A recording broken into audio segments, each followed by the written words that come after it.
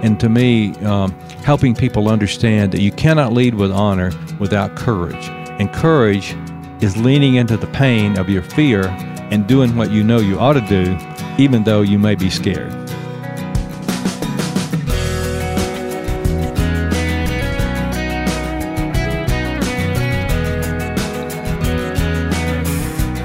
We'll meet a former POW today on First Person. Welcome, I'm Wayne Shepherd. Our guest today spent over 5 years in a Vietnamese prison camp. You'll hear Lee Ellis tell his story on First Person.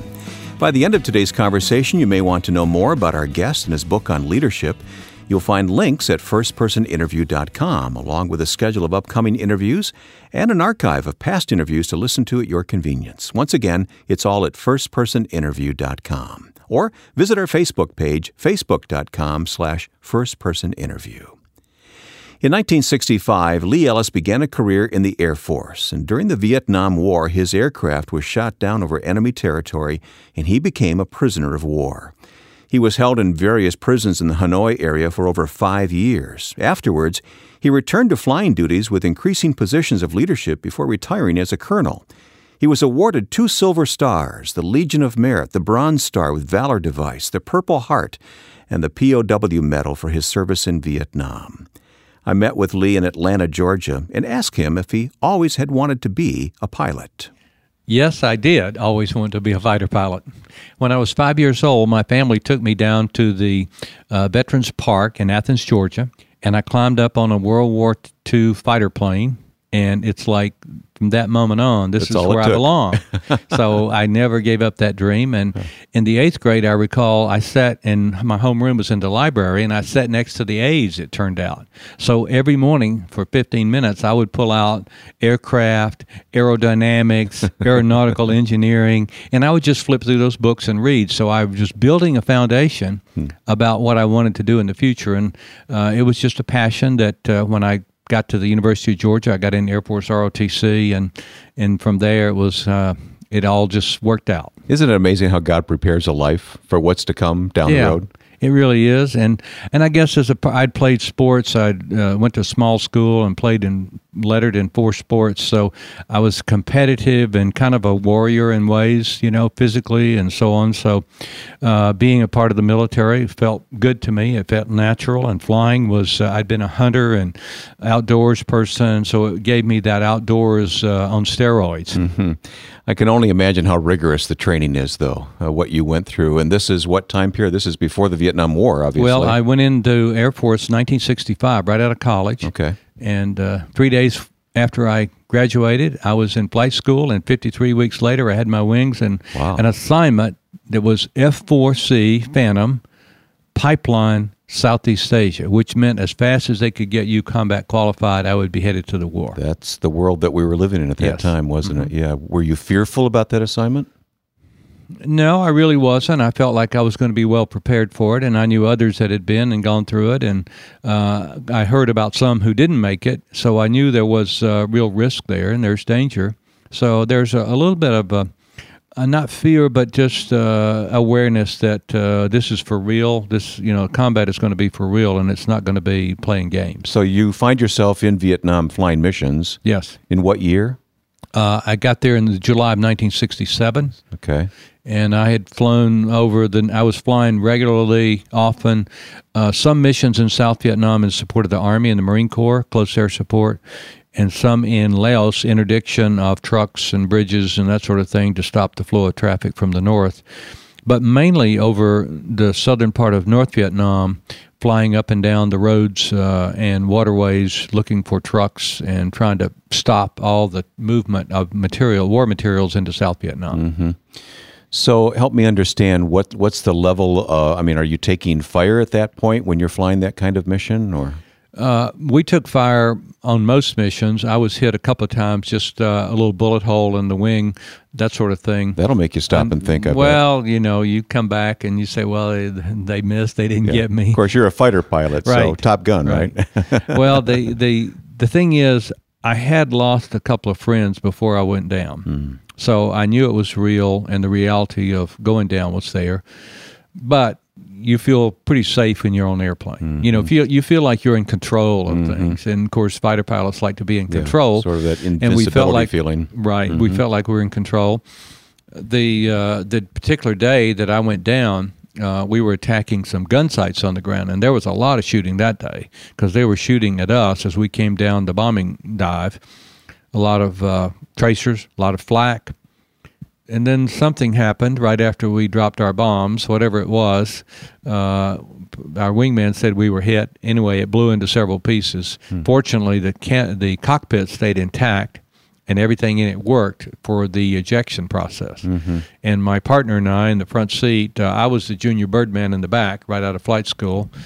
And we were both pilots, but we both were able to eject safely. We didn't even have communication. It was the airplane wasn't flying; it was really tumbling. So there you are. You find yourself on the ground after ejecting. Yes, and things got rather dicey for you, didn't they? Well, they did. I was had a good parachute descent. It wasn't a very long one, but I had a good one. Were you conscious and thinking? Oh yeah, I was working like I was in the office working in a crisis, but I was working, checking my parachute, activating my beeper, making decisions about whether or not I would activate my life preserver, and slipping my parachute, trying to get to a good landing zone away from the enemy, all those kinds of things. But once I got on the ground, they were within 20 yards of me instantly and surrounded me. So there really wasn't a chance to get away. I made one radio call to my wingman and said, "Hey, I'm on the ground. Start strafing 400 meters north to the river. I'm headed south to the river." But after the war, they said, "We can't shoot that accurately. They were too close to you." Yeah. So you had no chance. No, I had no chance to get away. I really didn't. Well, the whole story is told in your book, Leading with Honor, and I do want to recommend that to our listeners, and I will only hit the very sketchiest of details here today with you, Lee, because I also want to talk about how God is moving in your life today. But Were you a Christian, by the way, at this time? Yes, I was. I grew up in a Christian home, and what a glorious heritage that was, and to grow up in a family where we read the Bible together, we prayed together, we went to church usually 2 or 3 times a week. And I had even spoken as on Youth Day. I'd preached a sermon, you know. So I knew that God had His hand on my life. I always felt God's presence in my life, and I always felt blessed and guided by God. And I just felt like He was there and He had a purpose for my life. Yeah. Well, that faith had to sustain you because you found yourself a POW in the hands of the North Vietnamese. For how long? 5 years, 4 months, and 2 weeks. Almost 5.5 years. Wow. That's inconceivable to any one of us who has never gone through something like that. Well, it's almost inconceivable to me, except that we did it. And some guys were there much longer. I felt like I was probably the youngest POW in most of the time in most of the camps and the junior ranking. So, and there were some guys who'd been there 2 years when I got there. So some were there 7 to 8 years. In chapter 1 of the book, I talk about know yourself. I knew who I was in Christ. I knew I was solid in that I knew my purpose in life was to honor my Heavenly Father and to represent Him on this earth.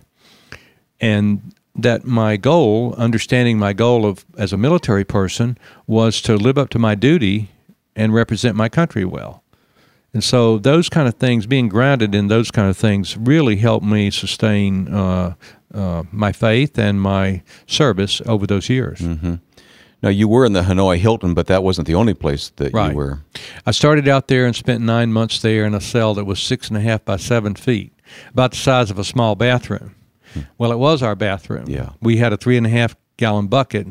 Fortunately, it had a lid, but it was our bedroom, our dining room, and our living room for the next 9 months. 4 of us in that little cell. Talk about the communication that you had with each other. I mean, you're in individual cells. Right. But you found a way to communicate? Well, we didn't have any initially because it was a maximum security cell with no walls touching. But eventually some guy got up under a window and passed us the tap code, which was a 5 by 5 matrix. You go down and then across. So you tap the down and then you tap the across. So high would be HI would be down 2 and over 3 for the H and down 2 and over 4 for the I. So it was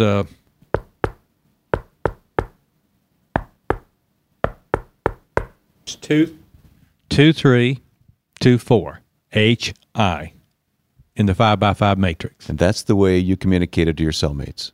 Yes, well, to the people next door. Okay. For many years, that's how we communicated to the people next door. Did it get passed on down the... Yes, and it would be passed down, like the old gossip thing. Of course, by the time it gets down to the end, it gets turned around a little bit sometimes. So you have to over-communicate, and that's one of the points in the book is you have to over-communicate. Yeah, I'm sure it taught you how to be brief with your communication too, right? Otherwise, your knuckles will get raw.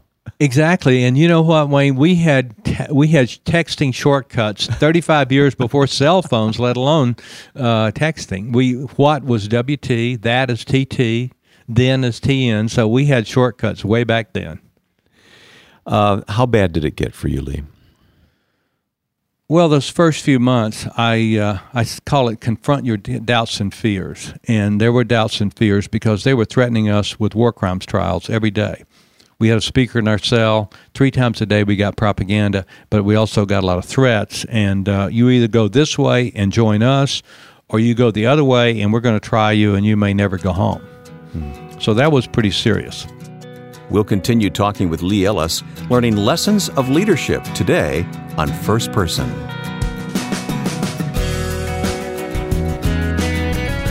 Last week, you heard us talk about the movie Not Today, as well as the companion book Why Not Today, with authors Matthew Cork and Ken Kemp, which is all about alleviating the suffering of the untouchables, the Dalit in India.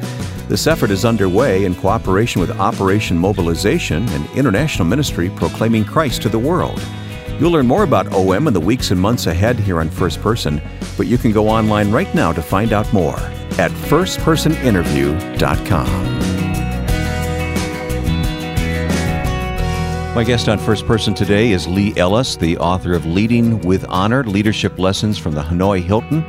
Lee, as we've talked about today, was a prisoner during the Vietnam War, a prisoner of war of the North Vietnamese, and those lessons, painful as they were, have led to an interesting life for you, Lee. And I want to go back, though, and talk about this forgiveness issue. It's got to be, we all have to forgive at one level or another, but yours was a particularly difficult test. Yeah.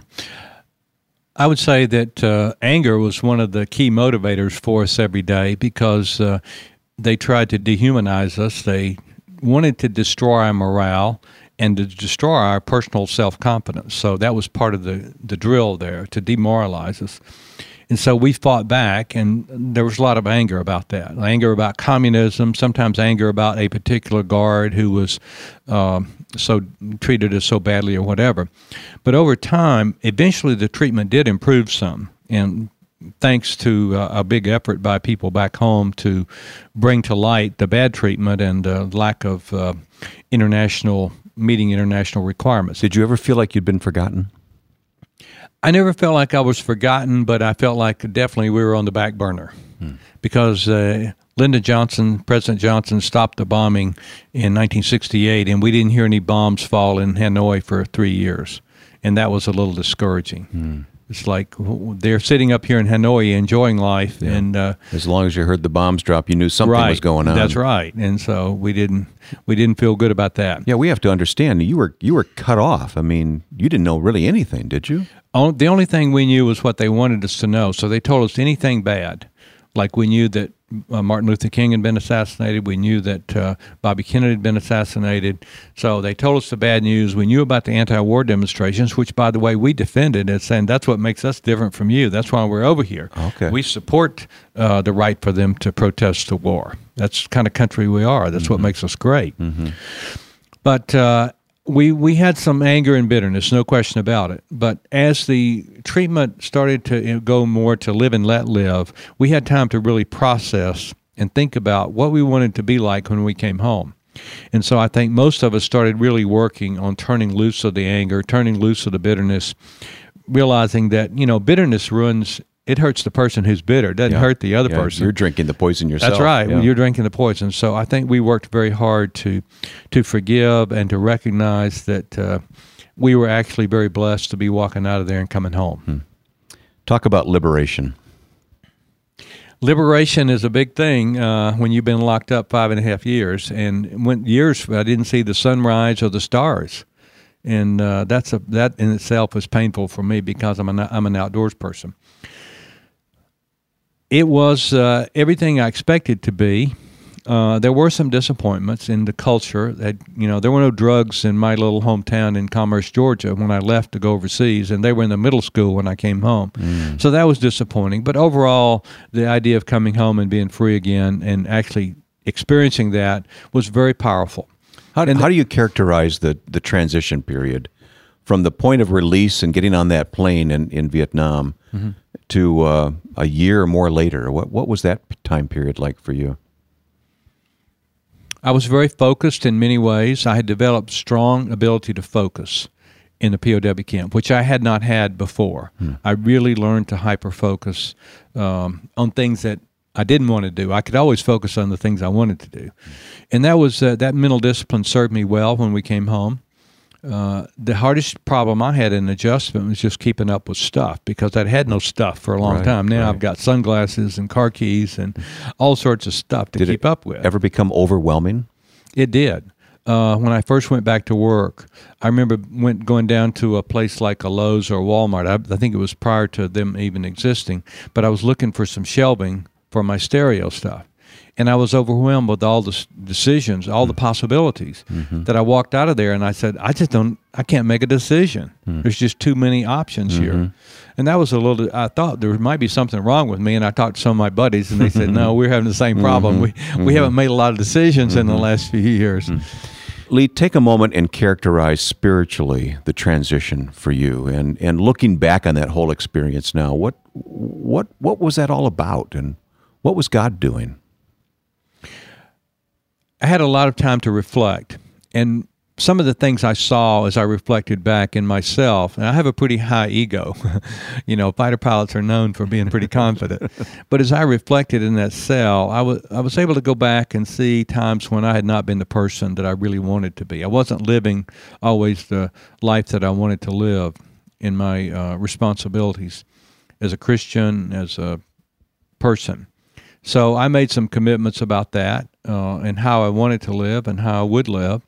We didn't have a Bible all those years, and even though we asked for them weekly almost, we would bug them on that, and they were terrified of religion. They wouldn't give us one, and finally they let us read one for a couple of hours on Saturday. One person out of the cell could go read it and take some notes. So they did that for a while, and then they quit that. But one of my commitments was to read the Bible regularly.